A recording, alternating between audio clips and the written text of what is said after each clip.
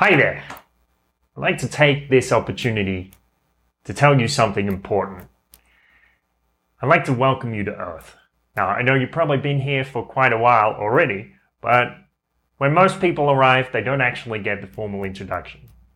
So, you probably already experienced a few of the things that Earth has to offer.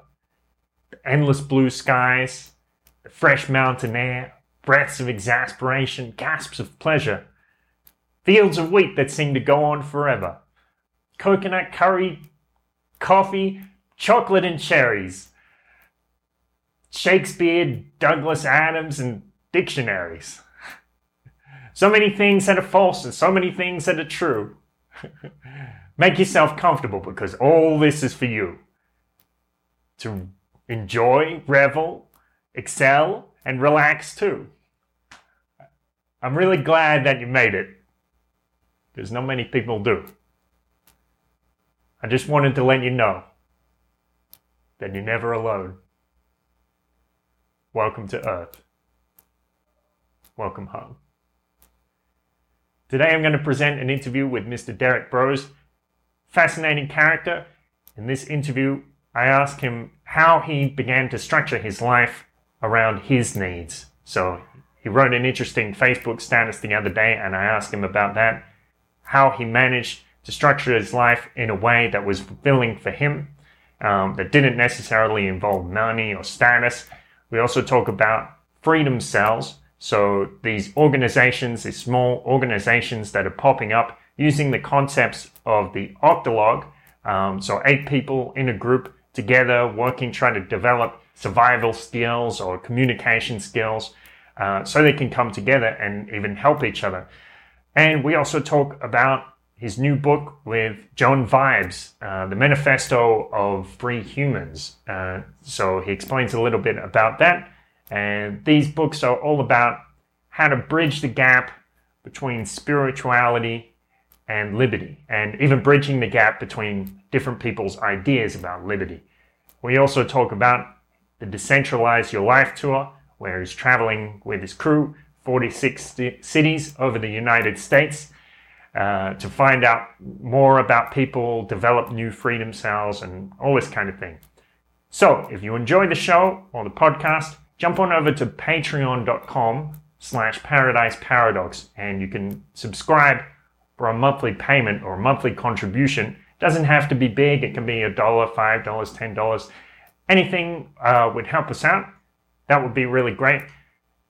Patreon.com/paradiseparadox. Thanks so much. Let's get into it.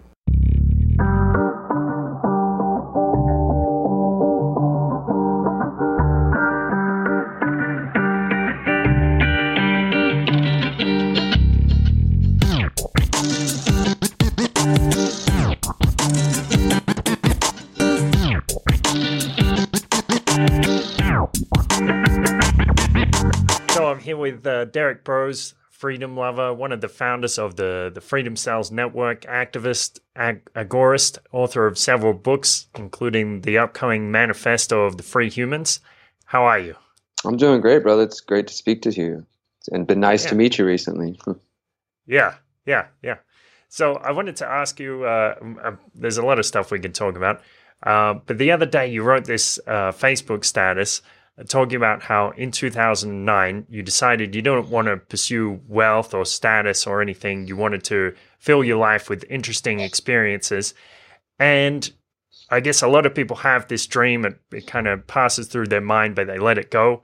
You actually did it. So I wanted to ask you how you did that and how you decided that was so important. Yeah, sure. I think that's an interesting point to start with. I've realized more and more, especially recently as I'm reflecting on those thoughts, that I made a choice consciously almost 10 years ago to start living my life in a way that served my spiritual health and my mental health and my physical health more than, pursuing material status, wealth, and those kind of things. I think for me, it really started with going to prison. I got locked up in 2005, well over, 12 years ago now, when I was just turning 20, about a week before I turned 21. So I was really lost in a lot of depression and things that I'd been dealing with since I was younger.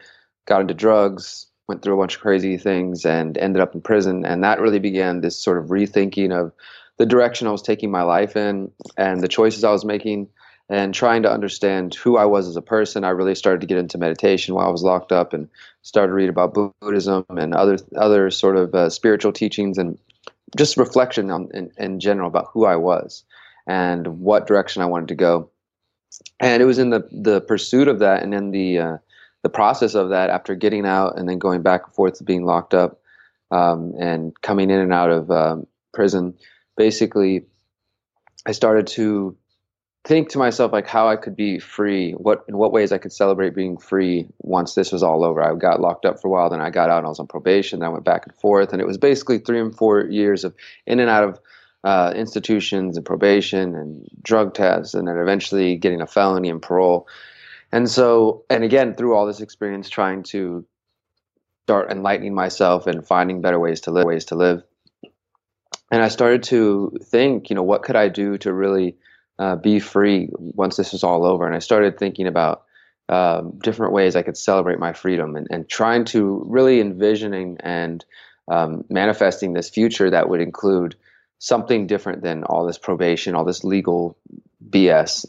And eventually in 2011, I took a 3-month bicycle tour, and that sort of cemented my beliefs, because I just spent 3 months traveling by bicycle across the state of Texas and into New Mexico and volunteering and camping on farms and just camping out and just doing a lot of great stuff.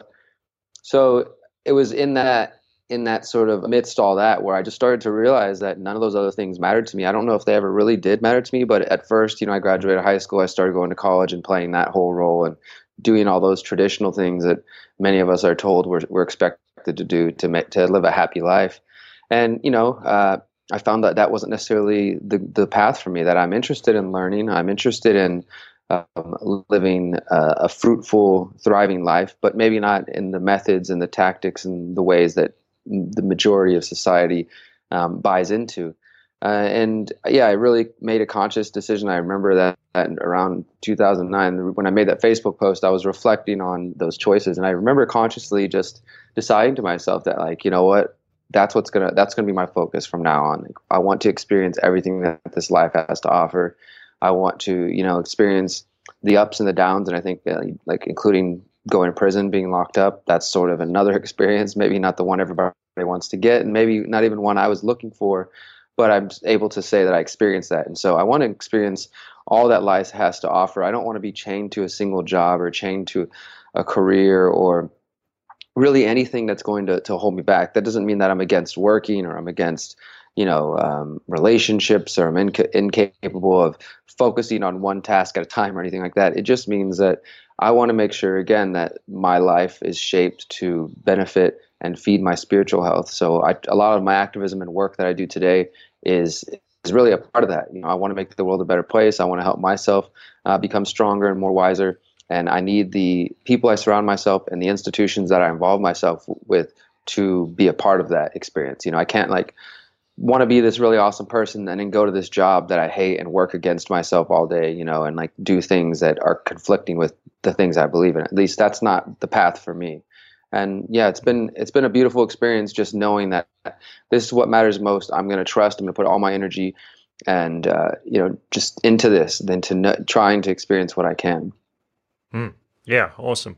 Well, one thing about this is when I first interviewed Kenny, he said to me, he told me how he left his home and he just had like $200 in his pocket, and he just set off and started exploring the country. And I said, wow, man, that takes a lot of balls. And he said, well, not really. It was like everything in his life had sort of prepared him to take that step. So with you, when you made those decisions, was it easy or hard? Were you afraid, or it was just sort of natural? I don't, I'm sure there was, looking back, I'm sure there was some fear and just in the understanding that, well, okay, this is going to be different. This might be difficult. This might not be the easiest path. Like, I really think about the bike tour aspect of it, because that was just such an instrumental part of me really changing my lifestyle. And I remember going into that thinking like, well, this isn't going to be, rainbows and cupcakes all the time. This is going to be a difficult trip. There's going to be times when I'm probably reflecting on it, like, why did I take this? Why am I in this situation? But I decided that, whatever happens, the good and the bad, I'll take it all.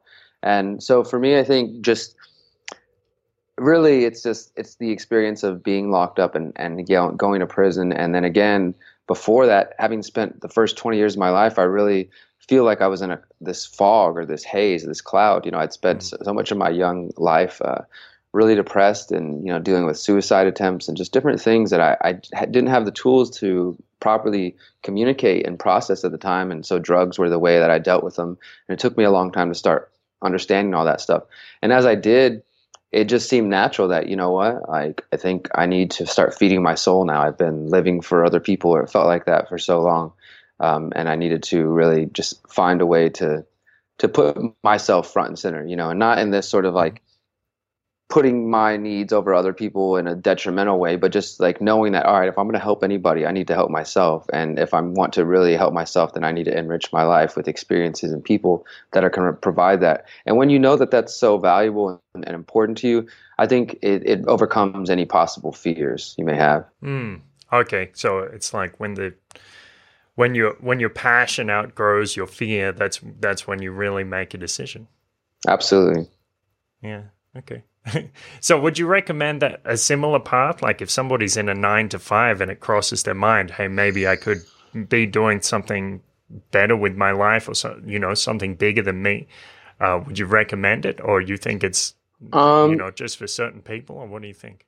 I think that everything is going to be different for each person in their circumstance. And this is what I tried to say in that post as well. Is like, I'm not trying to say my particular lifestyle is better than anybody else's, because there are going to be people who are like, hey, I've got 3 kids that I need to feed, and I've got this and that. Or they may like, hey, well, you're rejecting material wealth and status, but I've got a lot of money and it's been able to buy me, all these fun experiences or whatever. So everybody's going to have different takes on it. I just know for me that this is the path that suits me the best. And I would say, though, if you have, because it seems like there's a lot of people out there who live in ways where they're kind of, I think I've seen it with my work where people say like, oh, I live vicariously through you by following your adventures and following like the things that you're doing and stuff. So what that indicates to me is that they have a desire to do something similar, to go out there and kind of dive in and try a different type of lifestyle, or at least be more adventurous in some sense, and it would be a shame to see somebody go their whole life with this desire to be out traveling a bit more, to meeting like-minded people, or to seeing new places and to exploring the world, and to go their whole life without actually doing that. I do want to say that just, for anybody who's interested in that sort of the how-to, or just in a different circumstance than because I'm in my early 30s now. I'm not married. I have no kids, so I have quite a bit of freedom to do the things that I want to do, and to live. I try to live. Some people call it simple living or voluntary poverty or whatever you want to say, but I try to live in a way that I don't make a lot of income. I make enough to pay my bills and to do the things I want to do. I'm rich in other ways, and it keeps me out of the tax collector's eyes and hands in certain ways, but also I recognize it has certain limitations that other people might want to live different ways. But one of the books that really helped me kind of reevaluate this, and it was a book that I listened to on audiobook when I was on my bike tour. It's called The 4-Hour Workweek, and it's by this guy named Tim Ferriss, and he's a very successfully wealthy man, and he just basically tries to lay out his tips on how he became successful without like at a very young age and without dedicating 80 hours a week to one specific thing. And I don't know if I'd agree with everything in there per se, but I think overall this sort of self-help philosophy and some of the real tangible tips that he gives are valuable, and essentially just saying like, why spend the bulk of your years doing things that, for somebody else, in the hopes of living like, the years of your life that are usually the most unhealthy when people are older and weaker and, have more difficult traveling. Why do that your whole life? And so he talks about sort of inserting mini vacations into your life and like making these target goals, like having different trips kind of sprinkled throughout your life and finding ways to make your needs feed you. And so he gives different tips. And a lot of it comes down, I think, to being sort of an entrepreneurial mindset, which again also works into my work as an anarchist and as an agorist, because that's a big part of the message, is to be an entrepreneur and to go out there and to create and to build the solutions that you want to see. So overall, I think it all just sort of fed into this beautiful thing where I'm like, oh wow, I discovered this philosophy. It talks about being an entrepreneur. Cool, I've already been an entrepreneur. It just seemed to come naturally, you know. And so it's been great to make all these connections and see how it's a part of, you know, something bigger. So let's talk about freedom cells. So this is a very interesting idea, how people can kind of take freedom into their own hands. Do you want to explain it a bit? Sure. Yeah. So freedom cells is a concept that I've been working on now for over a year, and I picked up the phrasing from a friend of mine, John Bush, who's an activist in Austin, Texas, just a few hours away from me here in Houston. And he developed the concept from another guy, Bob Podolsky, who calls it octalogs. But essentially, the core idea is to bring people together in small groups, small groups in their own community. The ideal number being 8, and there's a lot of research behind 8 as far as why humans work well in this sort of smaller number. You know, the idea being that if there's too many people, we're disorganized. It's hard to communicate and to get tasks done. But if there's too little people, it's too difficult to do certain things. So 8 seems to be a pretty ideal number, and there's also some historical uses of people working in groups of 8. If people do the research, they can find some interesting stuff about that.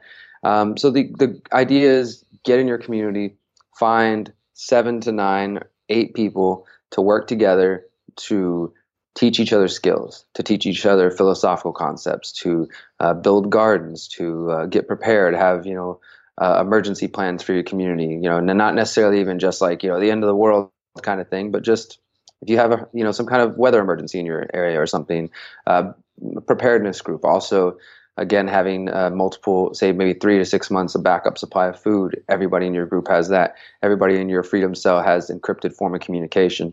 Everybody has some form of self-defense, or, you know, maybe knows how to use a firearm or whatever you're comfortable with. Or maybe your group takes a self-defense class together and you learn a little bit of martial arts. There's just so many different ways that we're trying to take this concept of bringing people together in small groups and then encouraging, once you've built your core group of 8, every individual turning around and then building another one. So then you've got 8 groups of 8 to 10 people spread across a city. And as we're all building this, the goal is that we're starting to build counterpower to the state, not to go violently overthrow them or try to fight them in some kind of, you know, revolution or something, but in true agorist form to join the counter economy, to create counter institutions to the state. And what I mean by that is we're trying to promote decentralization through this freedom cell concept. The individuals within it are completely autonomous. They don't, you know, this isn't like a form of collectivism where people are bound to the others. It's simply saying that, hey, we're all awesome, empowered individuals who want to know more information, who want to develop skills. Let's come together as a group and let's do that. Let's build each other up while also building up our group. And then you also can say that, hey, I have 7 other people here who are on equal footing with me in terms of preparedness. They all know how to teach CPR. They can all communicate in an encrypted way. They all, you know, so you can count on these people in these different ways. It can also work in the sense of like maybe your group wants to go out and do cop watching in your neighborhood, or as I said, build a community garden, or, you know, there's a number of different ways that this tactic could be applied. And it's pretty much unlimited the way that we promote it.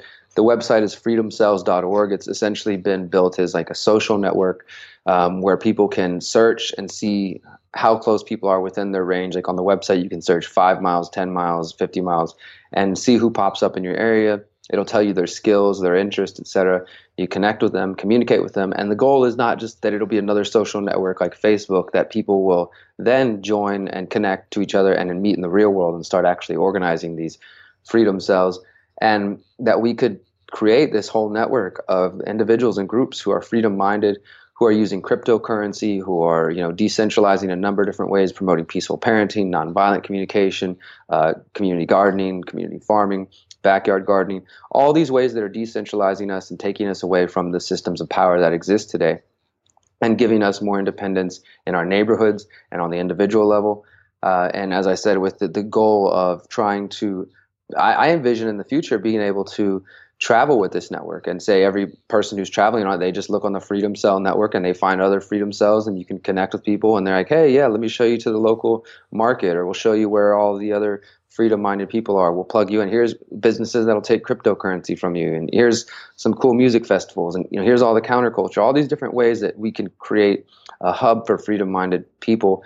And my goal, and this is something that my co-author John Vibes and I discussed in our new book, is to push the Freedom Cell Network to the point of actually building free communities. So those who are interested, and not just building freedom cells within their neighborhoods and their communities, but actually taking the concept and then moving towards getting land and building free communities that are, again, based on this similar concept.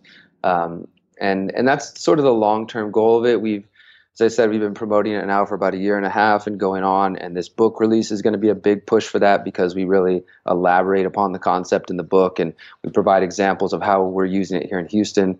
I live in the Freethinker House as part of the Houston Freethinkers Activist Alliance, and me and two other guys live here, and we host benefit shows to raise money for various causes. We host documentary screenings. We've got a big community garden here.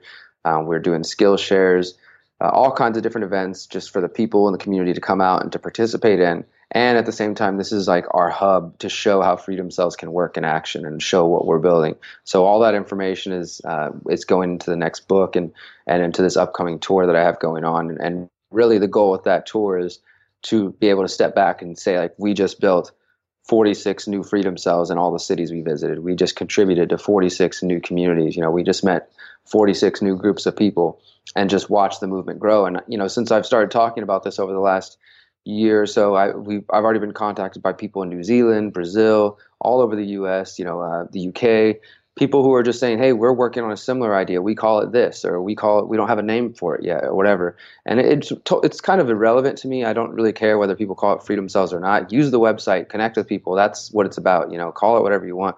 As long as we're working towards a similar goal of building local power and trying to educate and empower ourselves so that we can break away from these systems that don't serve us and create something that does serve us. That's really the long-term goal of this. Mm-hmm, mm-hmm. So there are 46 of these groups already. Maybe more. The 46 references to the tour has 46 stops on it. So we're visiting 46 different cities, and a big part of each stop is going to be like explaining the freedom cell concept, and then basically like, hey, maybe there's going to be 15 people there. So like, hey, there's potential for 2 freedom cells right here. Let's see if we can break you guys off, and who lives close to each other, and try to help them get the ideas rolling. Because that's going to be a big part of this tour, is we want to establish this. I'm really at the point in my activism, my journalism, and just my life that I realize if I want to see the world that I envision, or at least a world with less violence and more freedom, that there's only so much that we can do by just being on social networks. We just came back from Acapulco, and you understand the value of connecting with people face to face in real life. Like, there's so much power to that. So I just realized, like, if we want to build this, if we want this to happen, like, we got to go to the people. We got to travel the country and spread the idea and help people who are already working on it. If it's the one person in their community and they're the one interested in the concept, we're going to give them all the information and all the tools we can. And maybe they'll meet new people who are just coming out to hear us speak, and they didn't even know this other person in their community. And then we connect the two of them, and then that's the beginning of a new freedom cell. So that's going to be the goal with this, spreading this message over the next couple of years. That's really where my work is going to be dedicated, is spreading the message in this book, spreading freedom cells, trying to help build them, and then launching an intentional community built around these principles in 2020. That's really my focus for the next few years. Okay, so like an agriculturally based community, or it's a bit different? Yeah, we want to get land. We want to get land together somewhere. I've been thinking Texas originally because that's where I'm from, and somewhere outside the city where, we're connecting Houston. It's the 4th largest city in the U.S., and there's lots of activity here. So it allows us, while we're in the city confines, to build and kind of grow this message and work with lots of people. But we would like to be outside of the confines and restrictions and regulations of the city environment, to somewhere where we a little bit more rural, where we can be more free, and the idea being that, again, just take this concept and build. And in the book, we kind of elaborate upon the guiding principles. We have this triangle that we put an image in the book to sort of show what the community is going to be based around. And then the top of this triangle would be the sovereignty of the individual, which is sometimes known as the non-aggression principle. It's a similar concept, but each individual is their own sovereign, and so is everyone else. So we respect that, and everybody's ability to be free. We don't, interfere on or impede on their ability to be sovereign of their own life. And then another corner of this would be permagora, which is the synthesis of permaculture and agorism.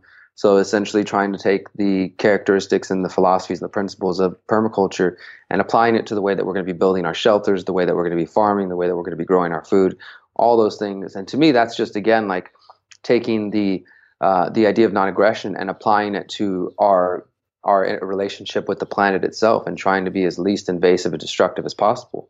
And then the other corner of this pyramid or this triangle will be what I'm just referring to as mindfulness. And under this category, we could put things like meditation, we could put group dynamics, group therapy, nonviolent communication, peaceful parenting, unschooling. So all those different aspects will play a role in the way that we as a community interact with each other. And we hope to have regular meditations as a group together, open meditations for people who want to come out. And then with those 3 points of the triangle, you add the agrist philosophy and the counter economics working in the black and gray markets to take power away from the state. And that leads to what we are calling the conscious agora. And that is the basis for this community. And that is all the third part of the upcoming book, Manifesto of the Free Humans, breaks down each of those points for the triangle and then elaborates further upon them. And that's really, we're really saying like, hey, so we're going to build and spread this message over the next 3 or 4 years. And then in 2020, when people in the United States are preparing to vote for a new master again, we're going to say, okay, you vote for that, you play that game, we're going to build our community. And then in 4 years, let's see which one has gotten further, which one has built more freedom, built more value and happiness and joy in our lives. That's awesome. So in regards to the freedom cells at the moment, like I know that some of the goals are about mutual aid and even providing health care to people. How developed is that at the moment? The thing about it, we're still very on in this, and also since it's a decentralized thing at this point, there may be some cities and some areas that are further along than this. You know, I imagine like we're the big propagators of this message, right? But without a doubt, there's other people already starting on this. And as I said, people will reach out to me and say, oh, this is an idea we've been doing, or we're doing it in this way. So I really hope as well as when we're traveling and we're meeting other people, we'll get to learn about this and emphasize, hey, we've already got one city that's providing community health care in this fashion. This is how we can all adopt this with our freedom cells and use the ideas that we're using in Houston, apply them where they fit to your community, adapt them how they fit to your community, and then the same thing, vice versa. We're going to try to take some ideas that we learn from other people and then bring them in. So at the stage we're at now, I think we're probably very early in a stage one, so to speak, where it's like the message is getting out there. It's still very early in spreading it. We're now connecting people together. We're starting to build first. I think the first step seems to be is you get to know the people in your freedom cell first. You get to know what everybody's individual goals are, and then what are the goals of your group together? Why are you coming together as a freedom cell? What is the vision that you're seeking for? Ours is to eventually get land and to build this community. That might not be everybody's purpose. They may say, hey, you know what? We've got an incredibly violent police force in our neighborhood, and our specific purpose for a freedom cell is to defend our community. So we're going to go out and do cop watching. We're going to do neighborhood watches or whatever, and that might be the main area they specialize in. I put out a video when I came back from reporting on Standing Rock called Freedom Cells Applied to Standing Rock, and basically tried to envision, based on my experience, how that movement and that action could have been organized in a different fashion. And it wasn't really meant to be critical of the movement at all, because I was very supportive. But just to say that out of visiting, Standing Rock and going to Ferguson and visiting a lot of these sort of hostile situations over the years, I've seen a lot of these actions, and I've seen a lot of disorganization on the side of activists. And when you look on the other side of the battlefield, so to speak, you see the police and the military and all of them. They're very well prepared. They have strategies that they've practiced time and time again and trained in. And there's a lack of that with activists. So I was sort of applying this idea. Imagine, so with the Standing Rock, it's just like you've got an open cause. Anybody can come out who wants to help, right? Well, that's a beautiful thing because it allows for anybody and everybody to come. But also it's kind of a difficult thing because it allows for anybody and everybody to come. And some of those people don't care about the original intentions of the core people. Maybe they just want to, like we saw, provocateurs coming from other places who are like, let's set things on fire. Let's, be real aggressive. They were like, screw the natives and screw their prayers, and just totally being disrespectful to the communities who started the movement. So there's got to be a way, I think, for us to have some spontaneous order. There's not, organization itself isn't a bad thing. It's when that organization becomes centralized and it is taken out of the hands of the people who are involved, and it's like one group of people or one person running things. But I was sort of suggesting that perhaps you could have a situation where, say you have a site of resistance against a pipeline or whatever it may be, and you're calling for help from the people. You're like, we want you guys here, but we need only the people who are serious about this. So please go to our website or go to our app and fill out this form or whatever. And maybe you put, your areas of interest, your skills that you have, and then based on that, they can decide who they really want to invite. And you want numbers, you want people who are going to be on the ground, willing to be, standing on the front line, as much as you need medics, and you need people who are going to work the media team, and you need people who are going to be the welcoming committee. And so then what you could do is start to divide this up. And so maybe you have like one main freedom cell that handles medical areas, then one main freedom cell that handles media, security, et cetera, divided up into these different groups. And then of course, within that first freedom cell, you're like, okay, well, we got about 20 people interested in security. Well, let's break this off into 3 different freedom cells, each focused on a different topic related to security. You guys handle this exit, we'll handle this. You know what I mean? So you start dividing the tasks up using the freedom cell concept and applying it to different areas. And I think that's what it's going to take with our communities, is once we get to the numbers where we're actually having dozens and hundreds of people who are involved in this movement in different cities, then yeah, we're going to be able to really truly use, like I encourage people to use Cell 411, the application Cell 411, getcell411.com, which is like, it allows you to send out emergency alerts. So whether you're being abused by a police officer, you got a flat tire, you got a traffic accident, you can send out alerts, and people who are around will see it. You can create your own cell. So the language is already very similar to what we're doing. We have a Houston Freethinkers cell on there, so we can send out alerts if we have meetings going on or if there's an emergency situation. Using Cell 411, the Freedom Cell website, and Nextdoor.com, and all these other sites that are coming out. There's so many decentralized apps that are perfect already for the Freedom Cell concept. They might not necessarily have the sort of anarchist, freedom-minded message within them, though, but it's up to those of us who are of that strain to join these apps and then help show those audience, hey, look, this tool is perfect for building more freedom and for building more value in our communities. So I do think that we're in the early stages, but that's the direction we're going, is to be able to start dividing up into different areas, whether it's healthcare, whether it's defense, and starting to build that. So right now it's up to those who are paying attention, who can be forward thinking, to step up to the plate and to be the first ones. Whether that means you're the one person in your community right now and you go join the Freedom Cell network and you're the only one close by, there's nobody for 50 to 100 miles. Well, just do what you can in the interim, build that message, spread that idea, go out and put up flyers, go try to talk to people and say, hey, I'm just looking for other people to work with a mutual aid group. It's just as simple as that. And then just let it grow and let it develop, and then tell them, hey, by the way, there's a network of other people around the country who are also participating in this. So we're doing something bigger than just ourselves. Help people understand the potential with it. And I think that's really what it's going to take, is just building. And again, that's why the necessity of this tour, because we want to get out there and help build it. We've been contacted by people in Salt Lake City and others who are like, hey, we're just getting it going. I've got a couple of people, or we meet up every other week, and we would love to hear from you guys and your experience. And that's going to be really inspiring, I think, to just get to meet to these other folks who are already working on this, and maybe be even further along than we are. Mm-hmm. Mm-hmm. Yeah, well, I've actually heard about a couple of similar or related things in Mexico. So I think there's an archbishop. His name is Raul Vera Lopez. I think he's in the south, in Chiapas or something. Mm-hmm. And he's very anti-government.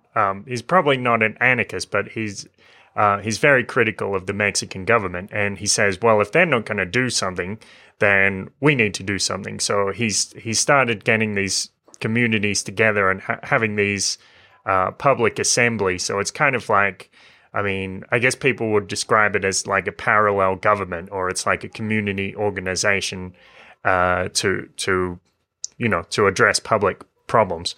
And there's also, here in Guadalajara, in Zapopan, there's a guy he's like the member for Zapopan, and he's set up this kind of system. The people that supported his campaign they call them nodes, and so there's nodes all over District 10 in Zapopan, and they get together and have community events and discuss what needs to be resolved in their community as well. So it's very interesting. I think this is kind of like, how can I say it? It's like an idea that we don't know exactly where it comes from, but it's like something that's taking off out of nowhere. No, I agree, and I would love to hear more about that, man. If you want to send me some details on that later, and I totally agree with that, because that is why I feel like once I started to put the idea out, other people reached out and were like, "Hey, well, check out this. Have you heard about this?" And it's like, okay, we're not the only people that all of a sudden seem to think like we need to start getting together, localized in smaller groups. And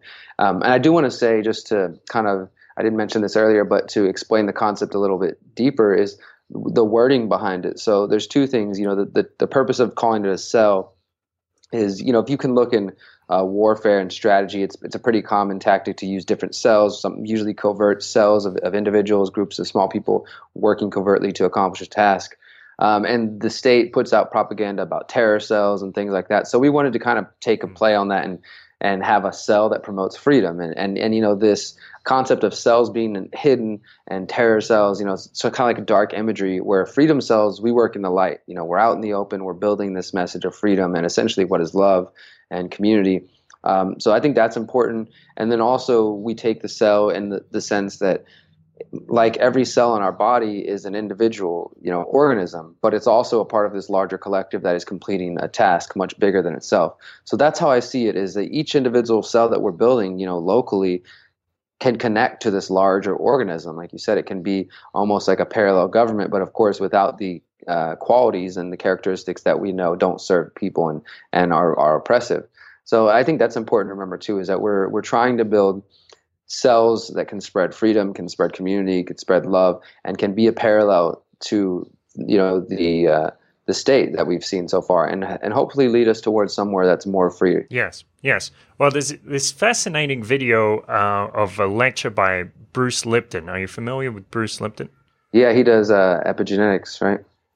He's a biologist. Epigenetics and some other things. Yeah, and there's this video where he talks about the cells of the body, he talks about certain amoeba and how when the amoeba get together, it's like this sudden change, and it seems like this evolution came out of nowhere, but it's actually like all of these things getting together over time.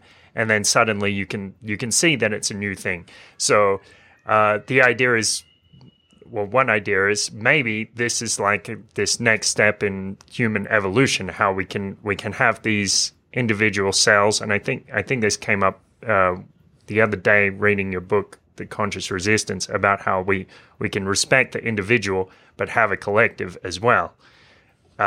And, that can be the next step. Absolutely. I think that, again, that's important. I try to emphasize that, and John and I tried to break that down in the first book, because there seemed to be, I'm an individualist. I'm a proud individualist. I believe that the individual is one of the smallest minorities that's always under threat, and that if we don't have individuals, then we lose sight of everything, But I like to say that I'm after collective liberation through individual means, So I do want to free myself, but I also realize that I'm only so free if everybody else I care about and love is still in chains, that pretty much limits me in a lot of ways. So it's to my benefit that other people are unplugged and that other people are free. So I think that's important to remember, that we can have structure, we can have organization, we can come together with other people without losing sight of our individual power.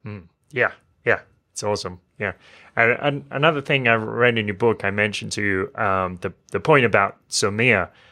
So many people, when you talk about anarchy or having a stateless society, they say, well, that's, that doesn't exist, or, that's impossible, it's utopian, whatever. But there is this example of Zamir of maybe 100 million people living peacefully outside of government control, and willfully outside of government control, like they wanted to escape it. And it's this brilliant example of freedom there. And you point out how there have probably been these civilizations or these pockets of freedom outside of state control for thousands of years, but we just never hear about it because they're like invisible. And that's another thing, is it's also a product of the fact that the tyrants, the statists, they write the history. You know what I mean? So they're not really going to be promoting this concept that, hey, by the way, there was this group of people that lived outside of our rules and regulations, and they seem to be pretty happy. But don't pay any attention to them, though. You know. But yeah, Zomia is a great example of that. To anyone who's interested, we mentioned it in our book, but really the book that breaks it down is called The Art of Not Being Governed by James C. Scott.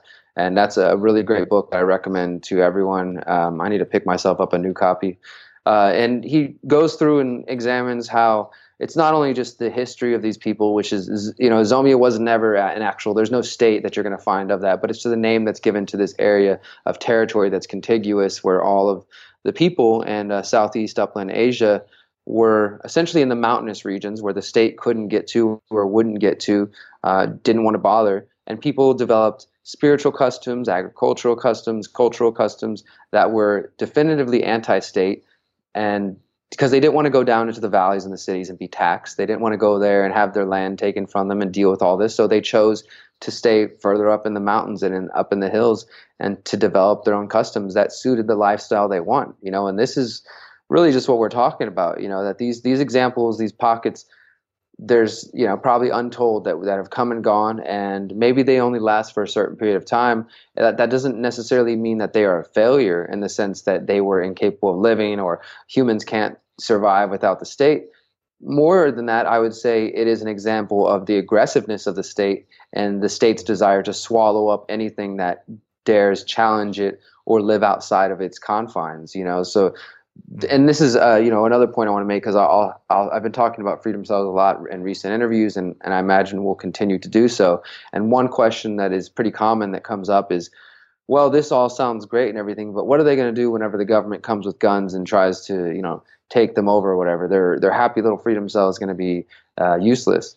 For one, I think it would be kind of silly to assume that our communities and the message that we're preaching, doesn't include self-defense. Self-defense of any kind is going to be valuable for anybody, whether that means you're trying to defend yourself against common criminals on the street or criminals who work for the state. Either way, like, you want to be able to defend yourself against criminal behavior regardless of where it's coming from. And yes, the state has a history of approaching and condemning and eventually trying to control and dominate communities that seek more freedom than they want to put forth. But I still think it's a worthy goal. Should we stand by and do nothing just because there's a fear of, like, well, look, every community in the past that has grown has been swallowed up by the state eventually, or they've been incorporated, or the state has become aggressive? That doesn't mean that we shouldn't do anything. I feel like we are blessed now to live in a time where we have all of the knowledge of the past, of all the people who've ever tried to live free in different ways and build free communities. We've got that on the internet available to us. We've got books, we've got more information than has ever been accessible, and we've got technology that people have never been able to use that can help us find ways to be more decentralized and more free. So if anything, we have the best opportunity ever. Yes, the state may have grown massively over the past couple hundred years, and people who were alive, anarchists who were alive in the past, if they were alive today, they probably would just be baffled by the amount of power and that the state has, and the amount of interest that they're engaged in with our lives. But still, we have so much available to us: knowledge, resources, technology. It's an incredible time to be alive, and I feel like we shouldn't get stuck in the fear that it'll get swallowed up like Zomia. Or people say, well, what about Waco, Texas? They came in there to that religious community and they killed kids and they did these kind of things. I mean, these are all realistic possibilities, and this is definitely the way the state acts. But we should not allow our fears of these possible consequences to keep us from acting, because even if there's a single slight opportunity for success, that should be enough motivation for us to push forward, because the possibility of succeeding means something very great. That means that we're going to be able to show people real world examples of how to live freely with dealing with the state as minimally as possible. And if that becomes a concept that grows and the communities flourish, then we're going to have whole generations raised in something completely different than the majority of us were given. Well, I think it's cool too, because when you do have a small group of 8 people, like if you have a huge organization of thousands, like a huge assembly or something, then it's going to be very obvious, and there's not really much way to hide that. But if you just have 8 people, or like lots of groups of 8 people, each group of 8 people can kind of just disappear to some extent. They can just hide from the state. I think that's a pretty cool idea too. I hadn't really thought about that because I think about it in the reverse. That it's like, hey, if there's trouble, we can come together as one unit, But then it's the same thing, like you said, you can easily disperse as well. It's not like there's this giant thing. It's like, well, let's go back to our individual communities, our individual actions, disperse, and then come back together when there's a need. Yeah. Cool. Do you want to tell me a bit more about your new book? The new book is called Manifesto of the Free Humans. It is going to be released probably by the time this is out. It's going to be coming out April 7th, so next Friday. It's the third book in the Conscious Resistance series, which is written by myself and John Vibes, who's another author and activist on the East Coast in the U.S. And we have been writing this book series now for going on 3 years. We met in 2012, and we did podcasts for a couple of years, sort of realizing that we had both had an interest in spirituality and explorations of consciousness and psychedelics and shamanism, as much as voluntarism and anarchism and ideas like non-aggression. And over a couple of years of podcasting and just talking about it, we realized that, hey, we might have, some material here that should be put into something, that should be turned into a book. And it was around that time that I was also discovering the concept of the conscious resistance, which it came to me in the summer of 2012 originally. Yeah, 2012. And I was just having difficulty at that time trying to live a life where I was dividing these values in my life. For example, I'm involved in activist circles and political circles, so that there was that aspect of myself. But I was also involved in meditation circles and conscious spiritual communities. But I had tended to always keep these worlds separate. Inside, to me, they were one and the same. But I would like, okay, well, let me not talk about my activism over here, and let me not bring in my spiritual beliefs over here. But over time, it just became more and more difficult. I just realized like these were one thing. Like they needed to be the same message. They fed into each other. And summer 2012, I had like 3 or 4 days where I just couldn't sleep, and I was going through one of those periods of deep down the rabbit hole and lots of research. And then the phrase just came to me, and I was like, wow, I need to that's what it is. It's like I need to bring it all together and really push this message of spiritual evolution and spiritual liberation as much as physical liberation. And in the conversations that John continued, and we came up with the first book, Reflections on Anarchy and Spirituality, which is sort of the primer, the basis. We cover a lot of material, a lot of ground, and a lot of references because we want to give people a lot to chew on and to think about. And some of it is probably for people who've been involved in research for a number of years. Some of it's probably things they've heard, hopefully presented in some new context. But others is probably new to a lot of people. And we didn't anticipate that we were going to be writing a trilogy. We just put out that first book on its own. And then within about 6 months or so, John and I met up again because we've only seen each other in person like 6 or 7 times, over the years. And so we connected again and then realized that we had more material that we both felt like, what, I think there might be another step to this. Like maybe we have something else to say. And then before we knew it, we started developing this idea of like a trilogy that would come out. And so we put out the second book last year, which is called Finding Freedom in an Age of Confusion. And what we like to tell people is the first book is like the body because it explains the full context. Like here's some anarchist history, here's some of our personal spiritual history, here's some stuff about psychedelics, and trying to weave it all together and show people something powerful. Then the next book, Finding Freedom, is like the emotional center. It's the heart of the message because it's just a set of essays that are about empowerment. It really is meant to come to those individuals who are experiencing maybe anger, fear, doubt, or confusion. The sort of things that happen to a lot of us whenever we're going through difficult things and just starting to wake up to the world. It can be a difficult place. Sometimes people get depressed, they get apathetic, or they just stay in a very angry state. So these essays are written for those. Like it also ends with the second half of that book has meditations and positive affirmations and different tools that we hope will kind of uplift the individual. And this third book, Manifesto of the Free Humans, is we're calling it the mind because this is more of the philosophical aspect, and it's also the do-it-yourself handbook guide to vacating the state. John and I wanted to write as much as possible, like a literal handbook for tips to get out. So it's a good mix of history, philosophy, and the practical steps. Like here's things you can do. Download this app and try this. Try these steps. Do that. So It goes deep into freedom cells, and it goes into the intentional community.